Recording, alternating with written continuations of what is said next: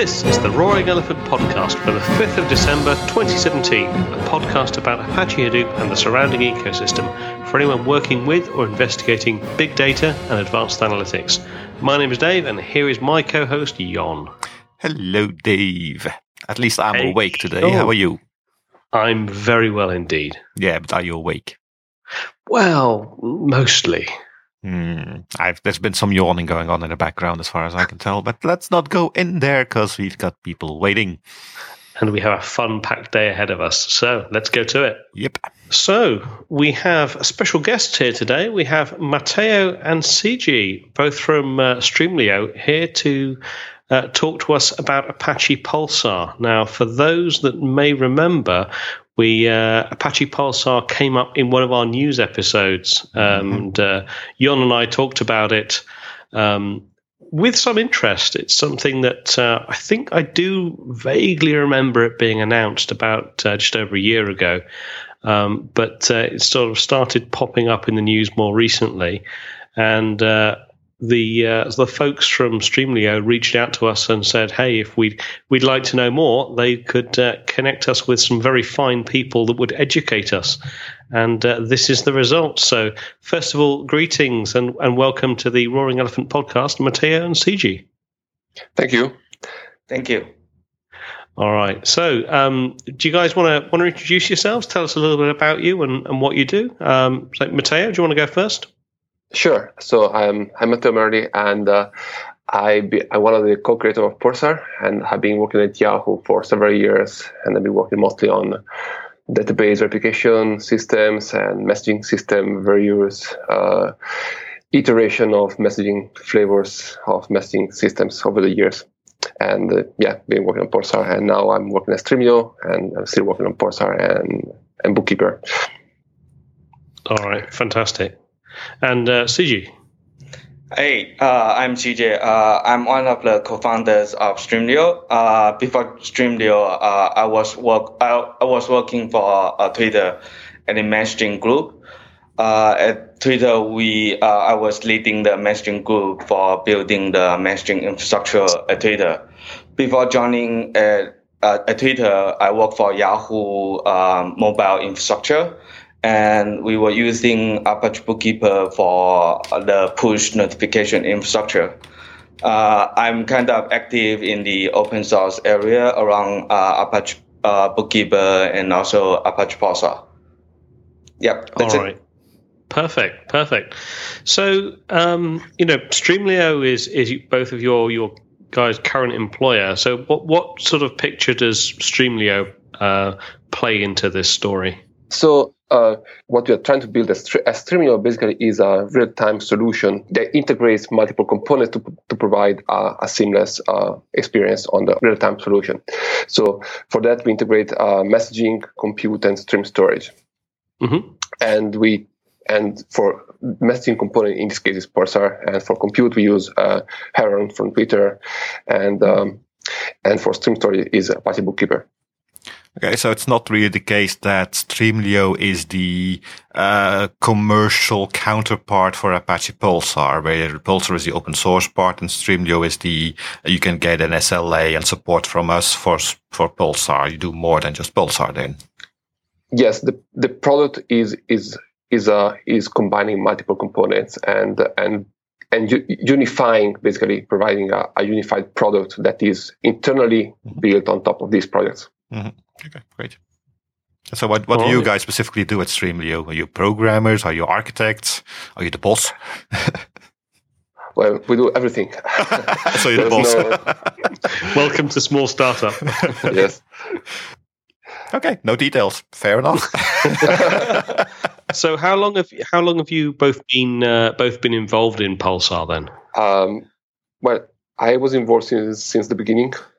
And so even before that, we were working on other messaging system that basically from what had been evolved into Pulsar later. So from 2011 and so on. So what the current Pulsar incarnation basically was starting around 2013, 2014. Okay, so what started that Pulsar journey? What were you unhappy with in the existing set of tools that were available? So there were like few reasons, right? So at Yahoo, like many of the architects and people, they realized that there were like many teams that were trying to do the same thing, and that was deploying messaging systems for each use case. And all the time it was done by like each team individually was trying to figure out how to deploy, how to monitor, which hardware to use, how to fix it when it was breaking out, and so on. And in most cases it was around ActiveMQ. Some cases it was around Kafka. But the consistent story was that there was not a lot of inside knowledge on how to operate these systems. And for small use cases it was fine, but for the most critical use case at Yahoo, it was not really working, not for a scaling perspective, and there was like, but also like for the operational wise. So the first realization was that we need to have a single team supporting the whole messaging infrastructure and offering that as a service, so that you can have one single team that has the operational knowledge, and it can iterate and improve the system, and knows how to operate it. And for the other teams that want to focus on product, they should just use that as a platform. The same way that we had like databases as a platform at Yahoo, or like all these other platform services, it made sense to have that messaging as well. Okay, so it was designed as a multi-tenant service to be consumed from the very outset. That's correct. And if you start with that premise, then a lot of design choices come from there, right? So if you start designing for multi-tenants, you have to basically, and for a company as big as Yahoo, you need to think about like really how the operational part, how is that played, and multi-tenancy, but also like how can you effectively isolate different tenants so that they don't interfere between each other, for example, right? It's not just an ACLs, is also like some bit more deep level of isolation. Yeah, sure. Okay, so for someone that hasn't ever heard of Apache Pulsar before, how would you describe Apache Pulsar to somebody? So it's basically a pub/sub messaging system. And pub/sub, is a fairly known concept. You have topics, and you can subscribe to topics, and you can publish on topics and consume from this subscription. So that's a very well-known model. For example, like we use the same concept that we're exposing, for example, in JMS, which is kind of well established over the decades. And so, like in JMS, what JMS offers you is topics and queues. So that's the same abstraction that we offer in a different twist. We have unified topics and queues in the same concept, but that's what you use as a developer, right? And now that's how you use the system as an API perspective. The model from implementation it is a bit different than traditional pub/sub systems in that it is based on a distributed log storage, which is Apache Bookkeeper. Okay, I was going to get onto Bookkeeper next. Actually, what's the relationship between Pulsar and Bookkeeper? They seem to be fairly integral to each other. Yeah, sure. So I don't know, CG, maybe want to take this one. Yeah, sure. I think the way I view Apache Pulsar, like how it is different from any other messaging system, is I think Pulsar is a distributed pub/sub system that it actually try to, as what Matteo said, try to provide a very flexible traditional messaging and unify the queue and PubSub in the same model with the same API, but it's actually backed by a highly scalable distributed log storage. In that sense, Pulsar it actually present an architecture that try separate the messaging serving from the storage itself, because we see the problem of existing messaging system is it couples the messaging serving together with messaging storage.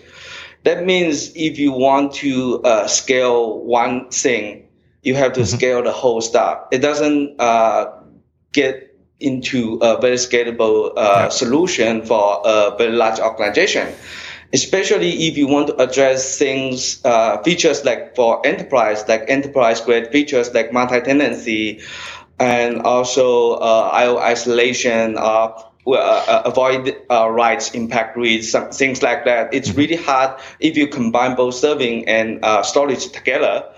And the pattern we see in the Pulsar, the architectural pattern that we use in the Pulsar is actually we did a very similar thing at Twitter's architecture. We also use Bookkeeper as a fundamental distributed log storage to power almost everything like database messaging system. And the separation of the serving and the storage actually give you many benefits that you can scalable. You have the independent scalability. If you want to serving more subscribers, more focus on messaging, you can drop in more brokers, which is Apache Pulsar that it focus on the message dispatching. If you want to keep data for much longer time, and if you want to just drop in more storage node, you can just add more storage node on Bookkeeper. And also because it's separate and the messaging broker itself, it's kind of stateless, and it doesn't keep any state along with the broker itself. So if you want to shifting traffic around it very quickly, especially in the multi-tenant cluster, if a tenant became bad, you can quickly shifting the traffic into a subset of the broker and just isolate this bad tenant from other tenants. That is very flexible. And because it's the separation, you can also configure your placement policy to say for this given set of topic, I want to place the data for a given subset of storage node. So that actually gives you a lot of benefits. I hope this sort of clarified the relationship between Pulsar and Bookkeeper. Yeah. So essentially, Bookkeeper is the underlying storage layer. Pulsar is the messaging layer on top. One thing you mentioned around the multi-tenancy and being able to allocate certain workloads to a subset of nodes. Can you do it as just a percentage of capacity, or is it always so many nodes for this tenant and so many nodes for another tenant, or can you just say use the whole cluster or use a percentage of the overall cluster? Matteo, I think you can expand this better. I'll just hand this to you. Yeah. So there is no. So in a way, the hardware isolation, let's say that isolating these tenants to this set of brokers is some kind of operational tool, right? You don't want to use that always, but it's something that is very useful for if something is happening. For example, if there's an outage or if this tenant is doing something unexpected and is causing issue to other tenants, for example. Yeah. So typically we want to have different layers of protection in that case. And if that's not enough, as a last resort, you can always do that, right? So there is no concept of percentage. It's more like you can just say that this broker X, Y, and Z, this tenant is confined to these brokers. And what you can do is that if these are not available, then you can have a subset of secondary brokers that are maybe from a shared pool. So there are different concepts of pools of brokers. Excellent. Okay. So this has obviously been, you mentioned sort of this originally kicked off around, the ideas around this kicked off around 2011, and sort of really around 2013 and 14, Pulsar sort of came more to the forefront. Why do you think that this was particularly, something that developed beyond that? Why do you think that sort of came to the Apache Software Foundation? Why did that start to make more sense? So what we realized that once we get to basically Pulsar to production into Yahoo, we realized that the API and the messaging model and the platform itself were very useful, and many teams at Yahoo were very happy with it, with how easy it was to integrate the products with the platform, and so we thought that was a very useful model, and that's why we took the effort to open source the project, and the idea was since the beginning to basically not make that as a Yahoo only project, but to transition the project to the Apache Foundation to basically to have a more shared ownership and an established model of participation to the project. Perfect. Yeah, and you already had some experience with Apache from the Bookkeeper project, I'm assuming. Yeah, we've been, me and CJ been collaborating before on Bookkeeper as well. So that's why it was the natural outcome for natural house for the project. Yeah. Because Bookkeeper's been around for a while, right? Because they're at version 4.5 at the moment. If I look at the documentation side. That's correct. So yes. Matteo, go ahead. So Bookkeeper as well was born as a Yahoo Labs project, and basically was a sub project of Zookeeper initially, and then it basically goes on as a project on its own. I didn't know that. And actually I had a question about that, because when I looked at your site for the quick start tutorial, it sets up a cluster that has Pulsar brokers, some bookies, I love the name, and also 3 Zookeeper nodes. What does Zookeeper do specifically in the Pulsar environment? So Zookeeper in our case is used basically for coordination, and some kind of metadata is stored in Zookeeper. Mm-hmm. Sorry, what is based in? The last thing I didn't get.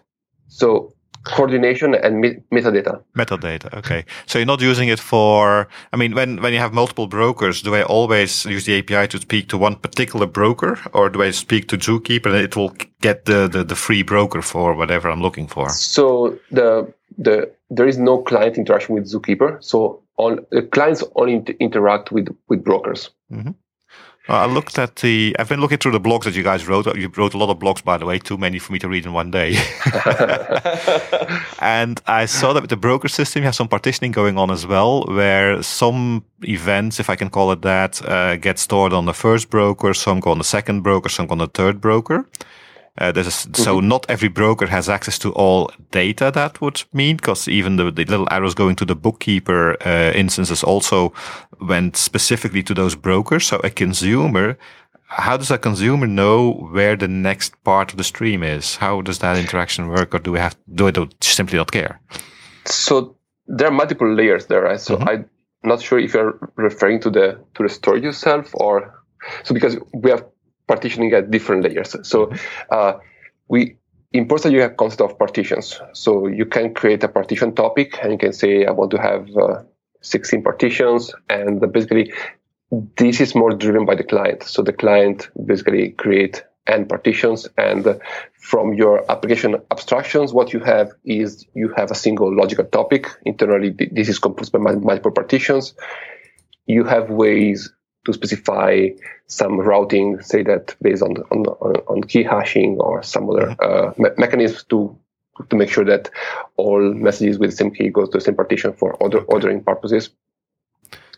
In this case, the consumer will know. So you can have different way to consume from a partition topic. You can basically consume from all the partitions, or you can basically assign a single consumer to a single partition. These kind of things. You can do all sorts of things.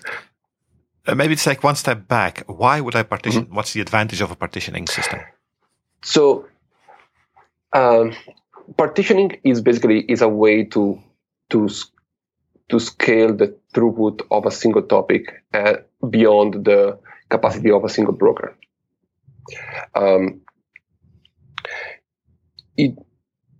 It's just based that a single broker, even if you use 10 gig networks, you have the bandwidth that you can use on the broker. I mean, once you max it out, then you cannot scale it more. So if you have if you have a use case in which you have a single channel, a single logical topic, right?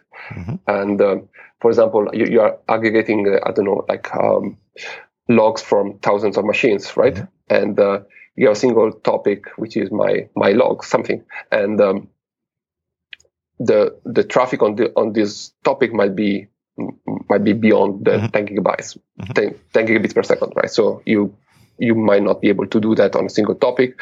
That's why you just partition it and you can spread it across multiple brokers. Yeah, but then the producer would kind of decide that, okay, line 1 goes to partition 1, line 2, partition 2, line 3, partition 3, and 12 till 10, and go back to 1, just a round-robin system. But any consumer would then have to know this as well, right, and take that into account. Oh yeah, but this is all handled internally by the client library. So the application doesn't need to worry about that. Okay. That's what I wanted to know, because I was looking at the introduction to the Apache Pulsar PubSub messaging platform blog. There's a nice graphic there, and this part wasn't clear to me. So thank you for explaining that to me. I did this to learn. Yeah, I actually want to chime in around the partition. I think in Pulsar, the partition the existence of partition is more try to address the throughput on the published side rather than on the consumer side. In a well-known people known the Kafka system, like people increase partition is in the purpose of they try to increase the consumption. But that is sort of being, I think this has been misunderstood or really being played very badly for a messaging use case. It's basically the separation from consumer side. Like what people really want is ability to scale the number of the consumptions beyond the number of the partitions. Is because a lot of the use case is what they really want is using a messaging as message bus, event bus, or like data bus, try to transfer data very quickly. And the limitation on the model of the Kafka is the number of the consumption is really bound by number of partitions. That actually introduced a problem because it tied with the number of partitions for publish with the number of partition for consume. So means in the PubSub model, if you have multiple subscriptions or like multiple team want to consume from same topic, they might have different speed on consuming the data. So actually what is the right number to choose for the partition it would be different from the different consumers. So providing ability to scale the number of the subscription, number of the consumers beyond the number of partition would actually really, I would say this is really good, really what organization that have multiple user consume from some central or some common topics that is really useful because people can decide how they want to scale the consumer, not limited by the number of partition of the system. And the number of partitions should only be cared if a single broker cannot support the traffic or it already hits the limit of the hardware. So this is something I want to chime in around partitions because people sometimes really confused about the partition model here. Yeah, great. And you also mentioned the concept of the subscription. I don't think we've talked about that one yet. Yeah. Matteo, do you want to chime in about the subscription model? Sure. So if you look at the definition of pub/sub, right, the traditional messaging, you have the concept of you have publisher and subscription, right? So, and the subscription is defined as you subscribe to a topic, and the subscription is durable. So, from the moment you get the subscription, you're going basically the data will be retained. Whether if you're consuming, then you're consuming. If you're not consuming, then the data is being retained, right? So, this is different from a streaming or like a log-based system in which you have to maintain your own position and you read from wherever you want. So it's more traditional pub/sub, right? So you don't have to maintain the position in the client side. I just have the subscription, and the Polestar keeps per subscription where that reader is in the stream or something. Correct, and it's not just the storage of it, right? Is effectively that the broker knows where each consumer is at point, so that when all consumers move forward, it can delete the data, for example, immediately. Yeah, but that's also important if a consumer crashes for some reason, has to reinitialize itself. In a lot of situations, you just have to start reading again at some point and catch up again. So this solves that problem quite nicely. Correct, and you're guaranteed that your data will be there. It's not just based on time, right? So if you say, I want to retain my data for 6 hours, which we can do on top of it. But anyway, if you just rely on retention time, then if you have an outage, you have to say, okay, I have to fix it in 6 hours, or I'm gonna lose all my data, right? Might I then go to my bookkeeper nodes and tell them, okay, I'm in trouble, keep it for 24 now, or is that too hard to change? No. So with the subscription model, you have a subscription, so the subscription is there. So the data will not be deleted unless you move on. Okay. Right? Okay. Oh, great. And that's also like the difference that like in a multi-tenant system is that, so if you have a single topic, a single use case, it doesn't really matter, because so let's say that I have a storage capacity to keep, let's say, the last 24 hours of data, right? So anyway, you can say, okay, always keep 24 hours of data, and then I have 24 hours of fixing the outage, right? But let's say that you have 10 tenants on the systems, right? You might not be able to retain 24 hours for all of them, but you might be able to retain 24 hours for one of them, for example, or for 3 of them. So if you normally delete the data, right?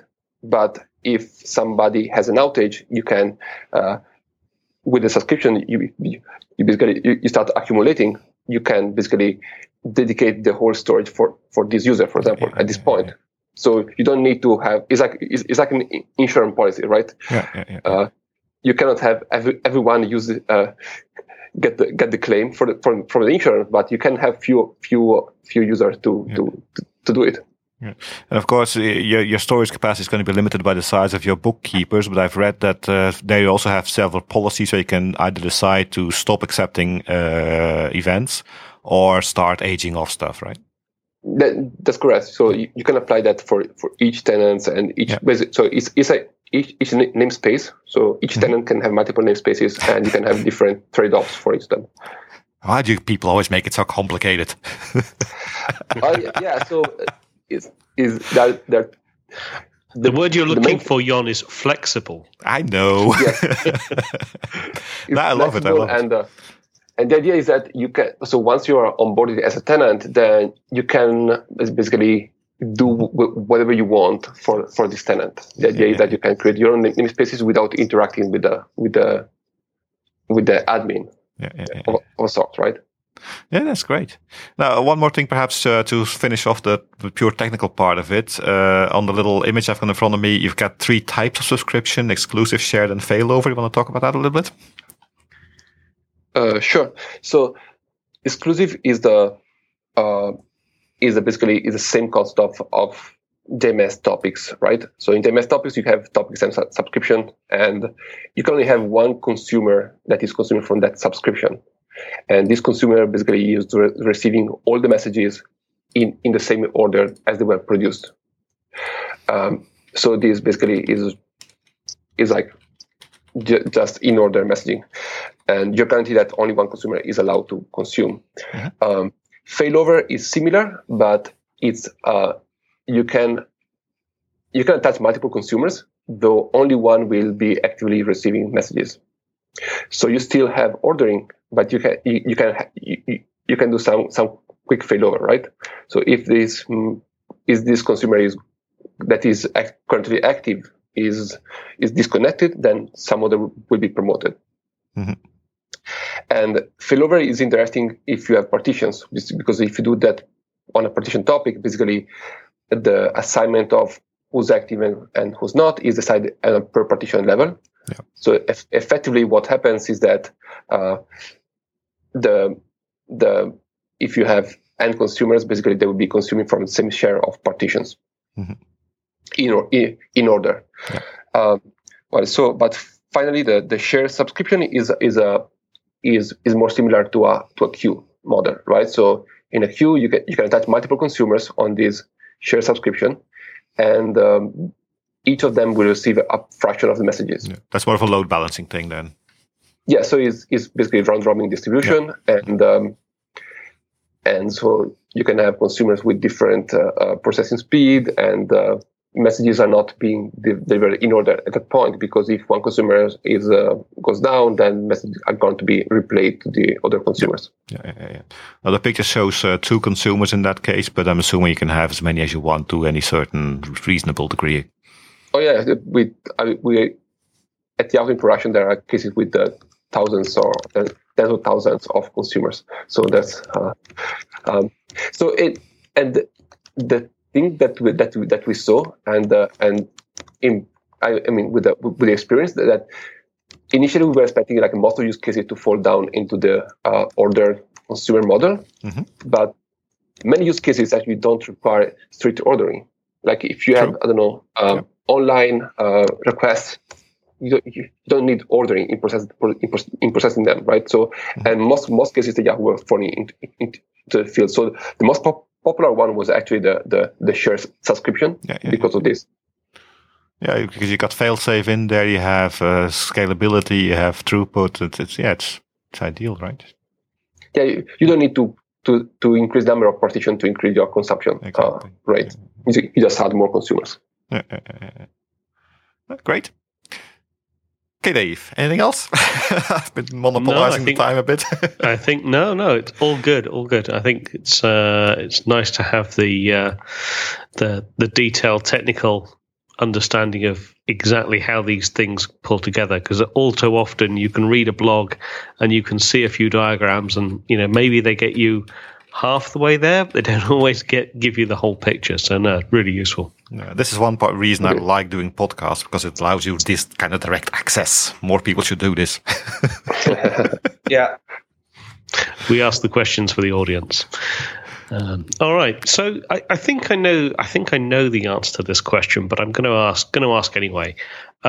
So in an overall big data, advanced analytics sort of architecture, where does Pulsar fit into this? We have, if you have at the core, maybe you have a large Hadoop environment. At the edge, maybe you've got endpoint devices sending information. Where does Pulsar fit into the big picture? Okay. CG, yeah, go ahead. Okay, so I think you mentioned Edge. You mentioned Hadoop. I think we typically see this. This is a very typical use case that we have been facing is in the IoT area. Is you have tons of the edges. You want to get data from the edge to a central place like cloud, and because Pulsar was designed as sort of like a geo-replication, it actually has been deployed at Yahoo for replicating data between more than 16 data centers.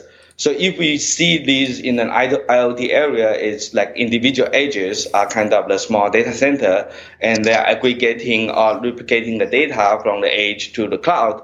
And we definitely see the Pulsar has the strengths for transform data or replicating data from edge to the cloud.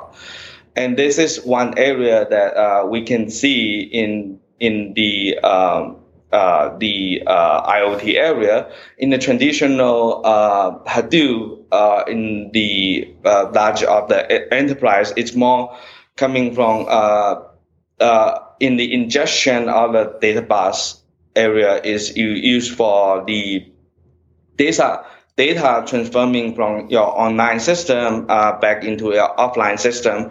That is the connecting point that Pulsar is really good for it. And on 9Ps is Pulsar is actually provide very flexible messaging system. It can be used in very core business service and a lot of online use case, even database replication between multiple data center. That is the strengths that Pulsar has. I think that is my opinion. Matteo, if you want to jump in to add more. No, I think that's good. That's a good overview. When you talk about at the edge, you always have the combination of the broker nodes and the bookkeeping nodes at the same location, right? I can't have my bookkeepings on premise and my broker somewhere in the field. I would assume that gives too much latency to have any kind of usefulness. Yeah, correct. Okay, so an edge situation, you mentioned data center as an edge situation, because then, data center, you have racks, you have chassis, plenty of space, no problem. But a real edge compute as in at the sensor level, that's not in scope here, right? Not the sensor, but you can have a very small deployment. Sorry, say again? You can have? You can have a very small deployment that you can basically...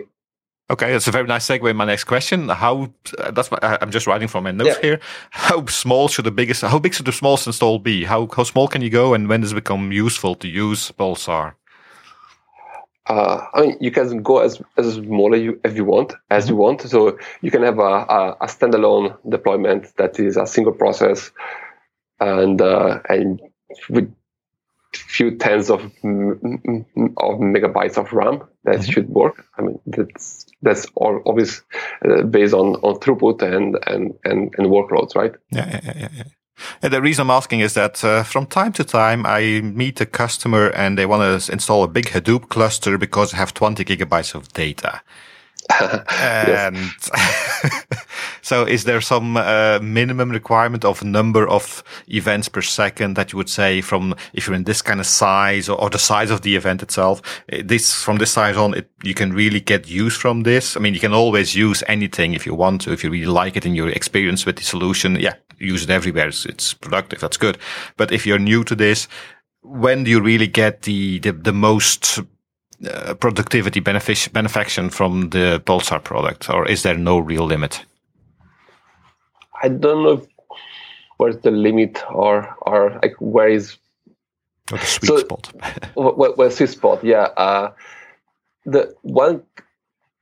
So I think that one interesting part of like the edge versus cloud deployment is that you can use the same tools and same API and the same model, whether you are in a like a micro data center environment, whether you are in a massive cloud with thousands of nodes, right? So that's you don't have to change the model there. It's the same software, but you can run it and same API, same everything. Yeah, it's kind of a develop once, deploy everywhere.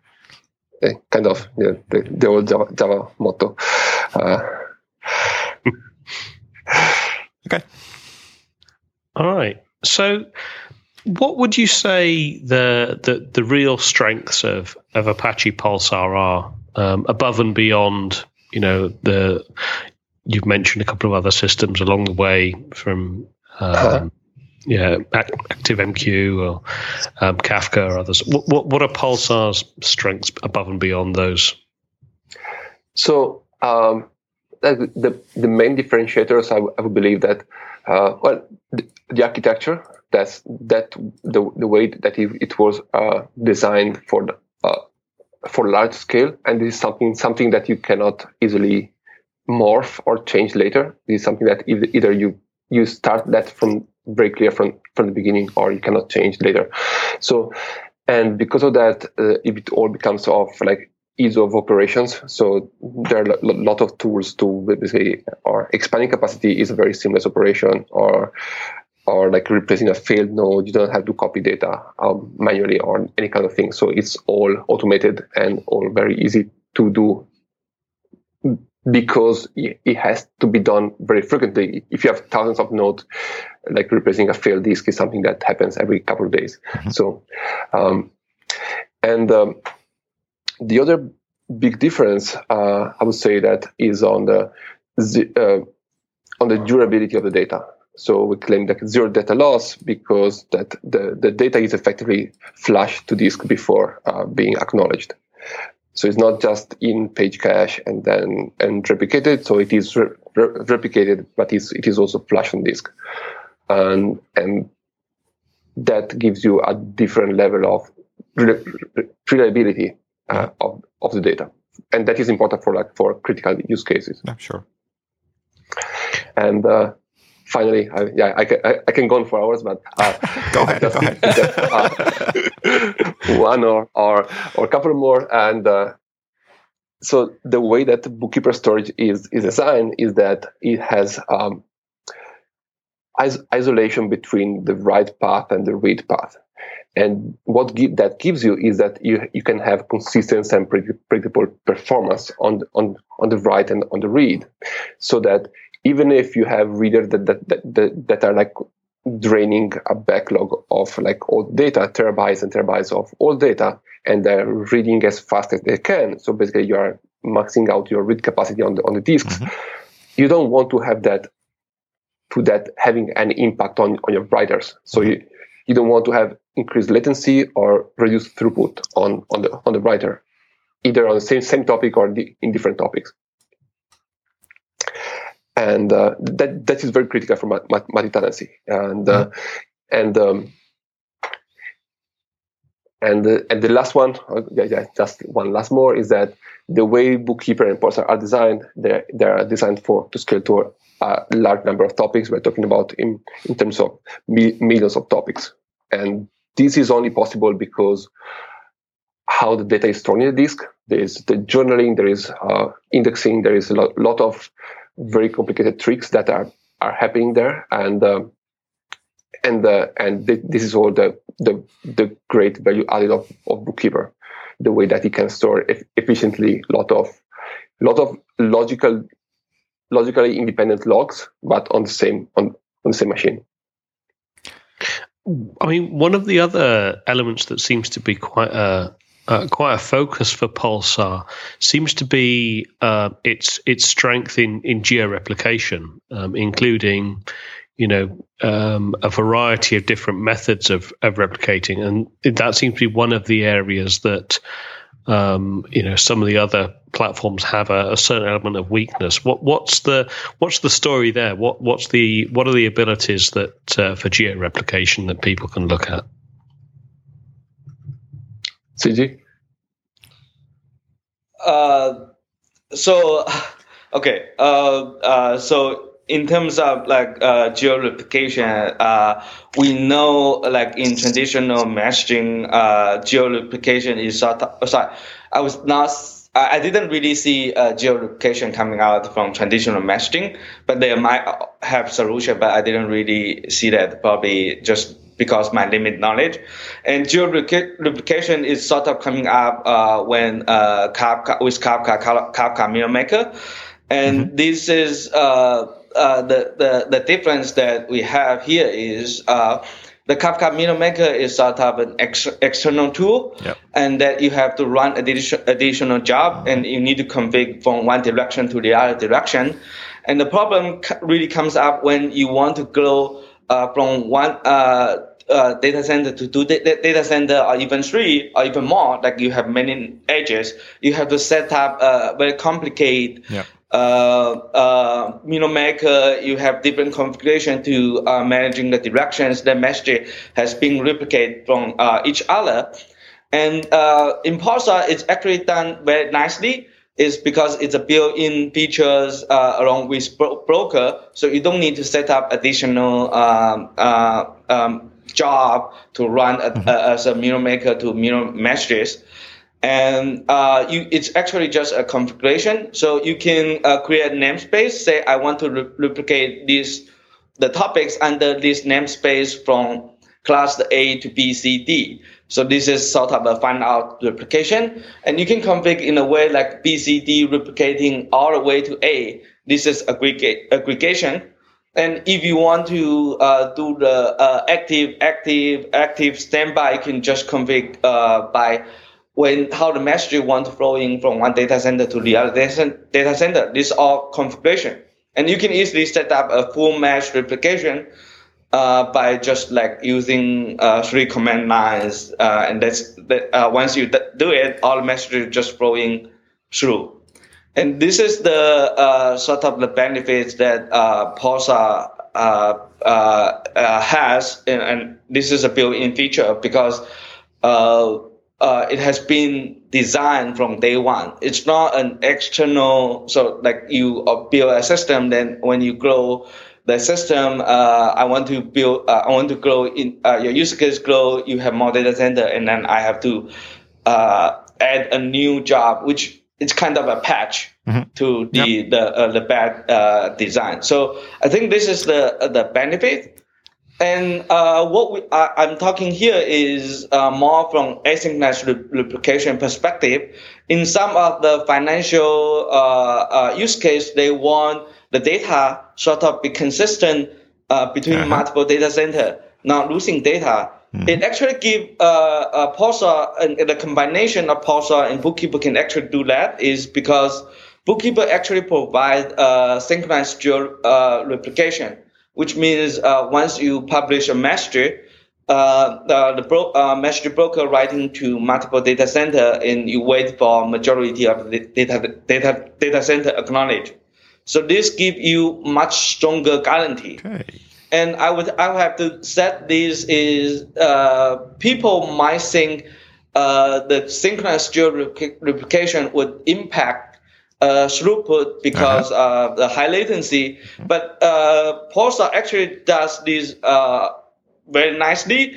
Is because it's separation. So latency and throughput is kind of two separate things if you do this in the right way. And Pulsar does this is because all the I/O operations are kind of asynchronous because leveraging the native, which is powerful I/O framework or I/O library. So all the messages going into the Pulsar broker are pipelining into the storage node. So while you have a high latency if you do synchronization because of the physical limitation between data centers, but you can still get very high throughput. Okay. So that is, I think that is sort of coming from the good architecture because it separates these broker node from the storage node, so you can quickly react any slow data center or any failed data center. So that's sort of the benefits coming out of the good architecture design. And I think that's basically the geo replication I can cover. Matteo, if I missed anything, you can jump in. I don't think so. So you get a very granular and non-blocking synchronous geo-replication functionality with a majority rule. That's very nice. Yeah. And built in, as you said, because you're right, the Kafka Mirror Maker, let's do it twice for the same price and put some scripting around it. Yeah. Yeah. Okay. So it's always. Actually, I want to add to the because you mentioned ActiveMQ and also you mentioned Kafka, and I was actually trying to add on one point to what Matteo already said is I think this is kind of two side things. Because ActiveMQ people more using from the online service to handle some kind of more mastery wise or like small granularity use case, and people tends to use Kafka for log aggregation and more streaming or like ordering messaging. And actually, Pulsar sort of have both the flexibility it works very well for the space that ActiveMQ works well. Like it has the shared subscription model, which it's exactly the same as the queue model in ActiveMQ, and it provides the ability to acknowledge individual messages. And it also, because it's fundamental, is back on log storage. Because it's a log storage optimized for like large sequential append and large sequential read, and do very well in the isolation of write in read. So Pulsar also do very well in the space that Kafka is doing. Is you can do the streaming and also the in-order delivery very well. And another thing is Matteo also mentioned Pulsar is actually be able to scale to millions of topic in the system. I think that is sort of a key, or like it covers a lot of microservice use case. Because I heard a lot from customers, they want to do microservice, but they want to use a messaging system to tracking some sort of much fine granularity of the topics. In that case, you need a system to be able to scale to millions or even tens of millions of the topic for microservice. And we actually have a customer is testing Pulsar using 5 nodes to scale to I think 50 or I think at least 10 million of the topics. I don't remember it's 50 or 10 million of topics using only 5 nodes. So that is pretty awesome. Yeah, that's great. Yeah, it's a huge number. Yeah. Okay, that's what the 2 points I want to add to what Matteo said. Great. Perfect. Now let's do bad cop, good cop. I mean, Dave was good cop asking for the Pulsar strengths. I'll be bad cop. Are there any weaknesses we should be aware of for Pulsar? When is Pulsar not advised to be used? I mean, a lot of our listeners are in the architect space, so letting them know when a certain solution fits or doesn't fit is something we like to talk about. So one thing that is not a good fit, and we saw actually many people trying to do that at Yahoo, was to use that as database. I'm not joking. And is it better or worse than blockchain for a database?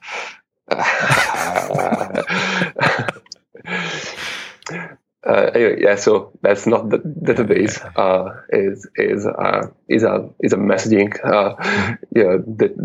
that is flowing, and that's what where the strengths are more. Other deficiencies are. I mean, we know it's great and it's perfect, but still.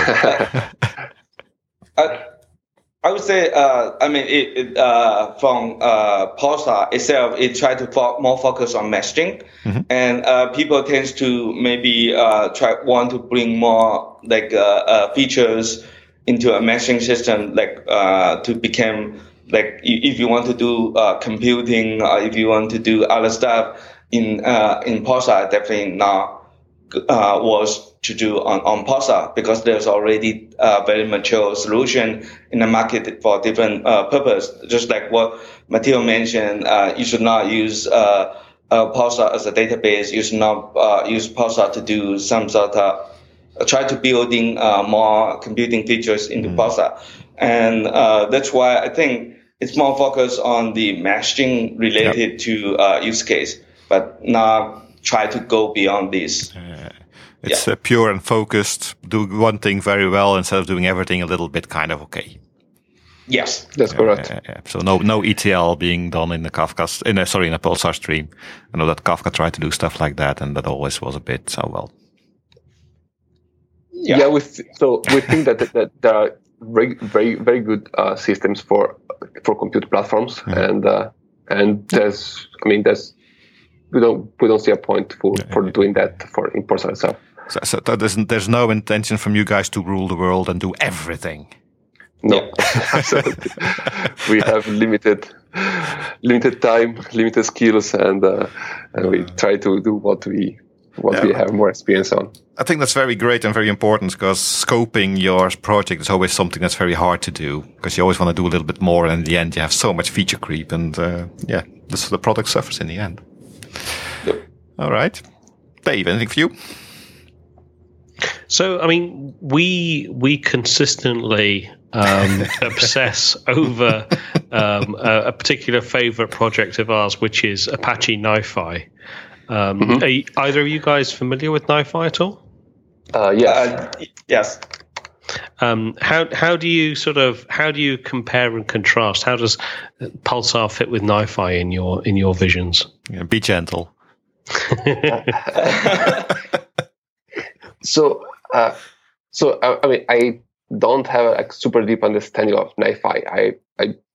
I know a bit of it, but in my view is more focused on this event processing, right? Is based on this like complex event processing framework, right? So again, is a way to define your flow and how do you want the data to be basically modified and so on. So we just provide the platform to build something like that or on top of it, right?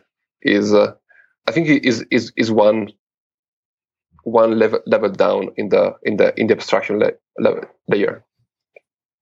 Yeah. So you're really purely focused on the pub sub side of things, whereas NiFi is more about a variety of different routing based on what's happening within individual messages, whereas you're purely focused on that pub sub use case. So you can build like a routing engine and ETL and all kind of stuff on top of it, but I mean what we focus is providing a very reliable, very high performant and scalable platform for messaging, and once you have that and you can take that as a given to build things on top of it, then it makes many things much easier. Yep. Okay. One of the questions around this was, and we've hinted to this along the way, was the hardware requirements for Pulsar. What are we typically, or what are enterprises typically looking at when they're deploying Pulsar? So for Pulsar brokers, there is nothing especially required. Is basically mostly you want to maximize the network, so you want to make sure that you're on 10 gig NICs to make sure that you can get more advantage of, because it's mostly network bound for brokers. For bookies is the key part is a disk, so it's always commodity hardware. There are different kind of deployments that strategy that you can choose, but for example, you can use HDDs, for example, and so the key part is to have two different devices, one for journal and one for storage. That's how we can have low latency. So you can use RAID to do that, have multiple disks, and then use RAID and create different RAID groups, and taking advantage of RAID controller, battery-based write cache can ensure that you have low latency on the journal. And but this is also sequential write, and then And then you don't need to use SSDs for the storage, because all the data is flashed in background, and then all the reads will mostly be sequential. So you can have very big HDDs, and as long as you can flash on the journal with low latency, that is fine. So you say RAID not just for the striping, but basically mostly for the caching on the RAID controllers. Yes. Okay. Yes. Or the other alternative is to use like SSD for the journal. Mm-hmm. Yeah, and SSD is getting cheaper all the time, and RAID cards not getting cheaper all the time. I guess at a certain point we get a break even. Yeah, the only thing with the SSDs, they have very different performance profiles. So you had some models that have very good performance, some models they have performance. So you've got the enterprise and the commodity versions, right? Yes. So it's not something that you can say, okay, just take the SSD and you're good. You have to make sure that you have the good stuff. Details matter, as always, in these things. Yes. What does that's more, I guess, for the on-prem side of things. What does a cloud architecture for Pulsar look like? So you can deploy it on the cloud and either just using the VM and deploying using some scripting to deploy, or you can we also have like Kubernetes recipes and everything is ready to run in Kubernetes. So you can deploy on Google Container Engine with a single command, for example, the whole cluster, or in AWS as well. So it's kind of very easy. There's a very low entry barrier to do a realistic deployment on cloud. I'm going to put my Microsoft hat on for just a second, because reading your blogs, you mention Google and you mention Amazon, you don't mention Azure, so I'm a bit sad. But apart from that, you did mention that for the storage layer, you need low latency. Typically on a cloud, your storage is in a separate rack somewhere, because your cloud storage is always separate, even if you have so-called direct attached disks. You also usually have on the VM something usually called an ephemeral disk, something that's really on the chassis itself. But if you shut down your VM or move your VM, you lose that one. Now that ephemeral disk has the lowest possible latency. Do you need that, or is it sufficient to have a attached disk? I mean, I'm assuming S3 block storage that's just going to be too slow. That's not going to work sufficiently. Yes. But is a attached how can I say this? A remotely attached disk enough, or do I need those real ephemeral close in the chassis disks? Depends on the cloud provider. We tried. I haven't personally tried on Azure, but I tried on we did try on different providers. And so, for example, in AWS, you want to use the local disk, possibly SSDs, because they have the very good throughput and latency. On Google Cloud it is advertised as a local disk, but the latency is in the 20 milliseconds range. Okay. So it's local, but it's local. So there is like a very good throughput. Okay. The throughput is very great, but the latency is there is some optimization there that trades latency for throughput. So at that point, that even if you use like a remote attached disk, that sometimes even have lower latency than a local disk. Yeah, just pure luck of the draw what chassis you land on at that point. But yeah, so the whole model of Bookkeeper is to write on a local ephemeral disk, right? And of course, go ahead. Yes, and if that machine dies, then Bookkeeper is able to basically reform the replication factor that you wanted. So if you say that I want 3 copies of my data, one node is down, Bookkeeper will take care of automatically behind the scene. We basically create another copy. Yeah, we didn't touch that yet. But so basically, bookkeeping also takes. They have a red and a black bookkeeping going simultaneously, keeping redundant copies of everything. If you want that. Yeah. Okay. Yeah, great. So if you say 3 copies, you need to be sure that you have 3 copies always. Yeah, because for ephemeral disks, you have to take that into account because you never know VMs just can get rebooted. For maintenance, for example, you have no control.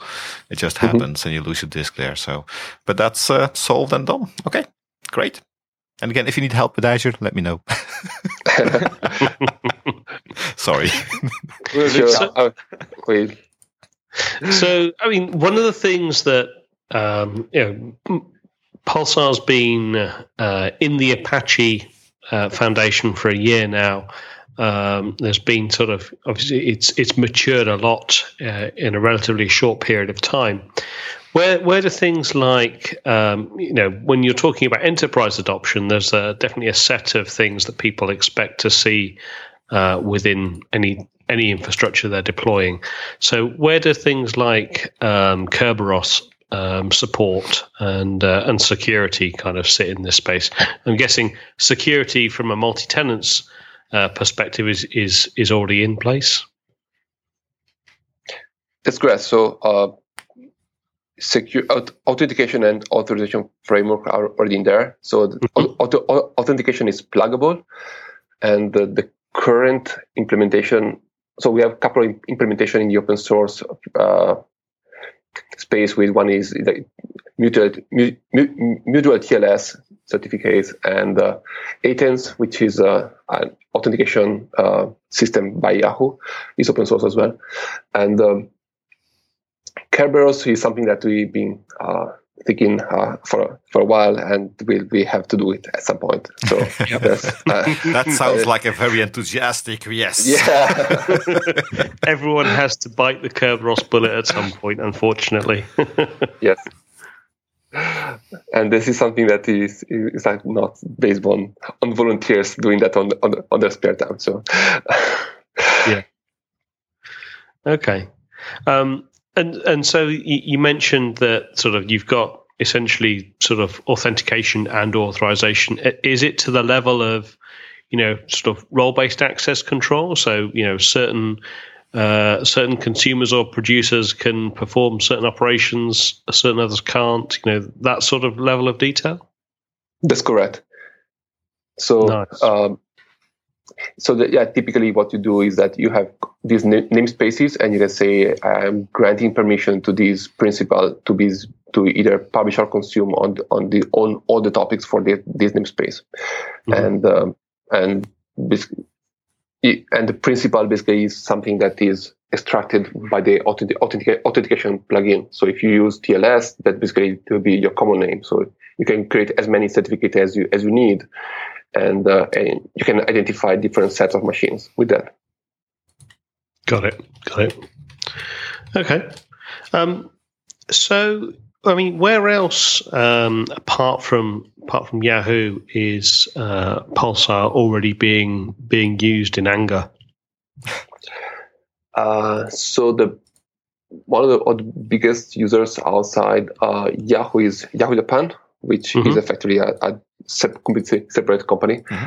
Yep. They actually add us in the even before open sourcing the project. Other companies, there are some e-commerce companies in South America, Mercado Libre. There is IBM Cloud that we're using that. Weather.com was using that, and a few other smaller companies. Nice. So already starting to gain world domination and adoption. So where does the future sort of roadmap lie for Pulsar? Obviously, not asking you to share any trade secrets, but where's the Apache community? But where's the Apache community heading with this? What are the next features coming down the line? So many of the things that we're trying to do is mostly in the ease of use. So we're trying to basically to lower the barrier of the for people to try out the system and to either get started very easily or to migrate very easily. So, for example, like we just added a Kafka API wrapper, so that if you have a Kafka application, you can just swap the jar, and with no code changes, you can just point to a Pulsar broker, and that should work without any code change. And this is one thing. Other like mid-term feature, we're trying to basically build integrate Pulsar with a schema registry. This is something that many users are really eager to have. So we have to do it. And more down the road is we have a lot of idea to make it easier and more integrated with other systems. Mm-hmm. Okay, but Pulsar itself, you assume you would say is feature complete at this point, more or less. Okay, go ahead. No, I wanted to say that feature complete. So, in terms of the abstraction, yes, there is. So, if you say for features that like I don't know, having more tooling to do things better or to have better operations in the system, that's never complete, right? Sure. So it's going to be evolution, making things better, adopting new technologies. So when it comes to things like ease of use, that there's one of the areas that you're sort of focusing on. Are we likely to see? It does seem quite focused around the developer use case right now. Are we looking to see sort of more web-based configuration, that sort of ease of use, or is it still kind of building up API layers and things like that? CG? I think easy to use actually coming from multiple angles. It's like from end user, you might expect the tooling like web UI and a bunch of these kind of very simple to start, very simple to deploy, and very simple to operate. This is one angle for the people who actually using it and operate it. And the other way is from developer perspective is how you can easily integrate Pulsar with the other systems that we typically see. Meshing is a connecting piece to the whole your data pipeline or your data infrastructure. And in that case is you want to be Pulsar as a community, you want to be evolve or be interacting with any other system, even a big data system. So that requires some sort of connecting ecosystem. And we actually working, the bunch of the organization in the Pulsar community try to sort of building around open connector ecosystem. This is not just for Pulsar, but for also other messaging systems. And that is actually a good effort that we have been doing for Pulsar. Is we want to Pulsar evolve in a more open standard space in interacting with other ecosystem or other systems in the open API. And that actually, we recently worked with Alibaba, Didi, and also Yahoo around the messaging system Pulsar, and also the messaging system the Alibaba developer, which is also in a project called RockMQ. We try to build some kind of open API, open standard around the messaging space. So that means from user and application perspective, they just need to use an open standard rather than I need to write our application for one messaging system. And if if I want to move to in a different place, I want to change it. That is sort of create some sort of barrier for users. And what Pulsar want to do from ecosystem perspective, we want to be the open, be doing things in open space, and that's why that is one direction that we also heading down. And in terms of like the feature completion, I would say as a core system, the messaging features we Pulsar already have building the complete the PubSub flexible PubSub messaging model, and it also recently in the last release it also added the effective ones published support by guaranteed messages. So there is also a complete delivery model for Pulsar. So I would say in the core side is much more completed, and we are sort of building the next step for as a community. We want to be more interacting with developers, interacting with users. So there is sort of the direction I can feel. But yeah. Oh, that's great. Also, any plans of expanding the SDK language support? Because at the moment you have API support for C++, Java, and Python, if I'm correct. Correct. Yes. Yeah.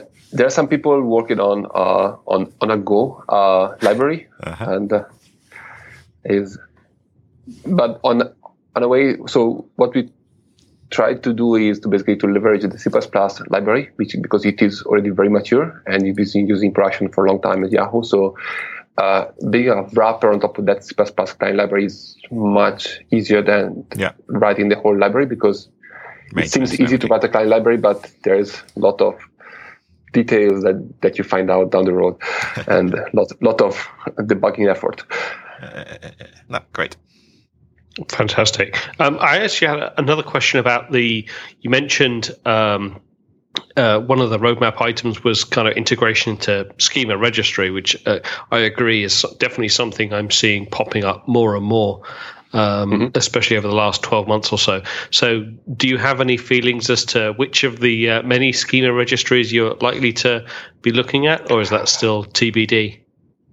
It's still TBD, but our intention basically is to make that as a pluggable implementation. So we don't want to have all the producer consumers interacting directly with the schema registry. There are many reasons. So this system also are typically not super scalable even, so you can bring them down very easily. So we think about augmenting the semantic of schema registry in the API itself, and basically have the producer consumers interacting with the brokers, and the broker might have different backends for schema registry. Got it. So pluggable architecture for schema registry, potentially multiple options that depending on what an organization already has deployed. Correct. Nice. Okay. I don't think I have anything else. I think we've grilled you both very, very thoroughly. I hope it's been fun. Yes, it was. So, I mean, anything either of you would like to tell our audience? Anything else that we've missed? I think that was pretty thorough. So, yeah, same here. All right. Okay. Excellent. Then Dave has one more question for you.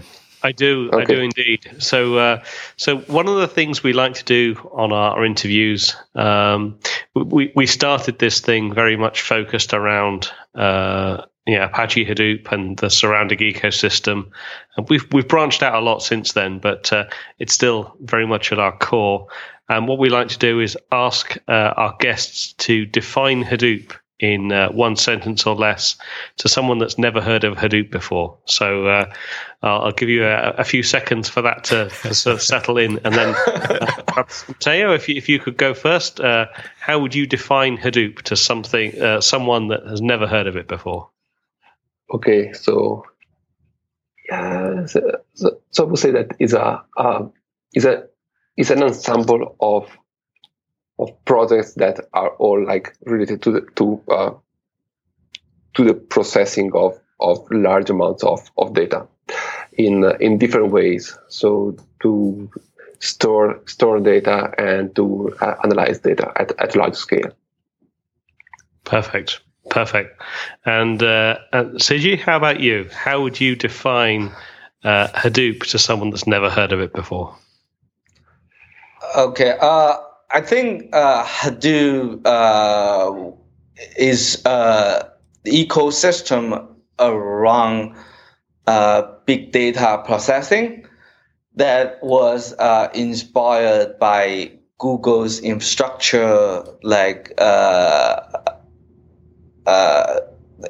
GFS, MapReduce, and big data, and it has evolved as a sort of open source framework and ecosystem for storing historical data, processing historical data at very large scale. Perfect. Beautiful. Yeah. Excellent. Well, I mean, I can't thank you enough, Matteo, Siji. It's been an absolute pleasure, and thank you for answering all of our many questions about Apache Pulsar. Yeah, I've learned a ton, so I hope our users also are very helped through this. Absolutely. Anything else from you, Jon? Nope. I think we will let the very nice gentlemen live on with their life. Indeed. So, thanks very much, both of you. Yeah, absolutely. You're very welcome. Thank you very much, both of you, for your time. And, I look forward to seeing more and hearing more about Apache Pulsar in the future. Yeah, sure. Thank you so much for being in a podcast and hosting two of us. And it's great. It was a great talk that share all the experience with Pulsar and how do we think about this space. Thank you so much. Thank you. Perfect. Take care, guys. Thanks a lot. Yeah. Thanks. Thank you. Yeah. And that is about all the time we have for today. We hope you enjoyed this serving of bite-sized big data with our guests. We will be back next week with a new episode. Until then, please go to www.roaringelephant.org, where you can find more information, including a feedback form. You can also follow us on Twitter, of course, using the @HadoopCast tag, and also contact us by email. Send your letters to podcast@roaringelephant.org. Give us any thoughts, comments, criticisms, and any other feedback you may have. Until that next time, my name is still Jon. And my name is still Dave. And we still look forward to talking to you next week. See you then.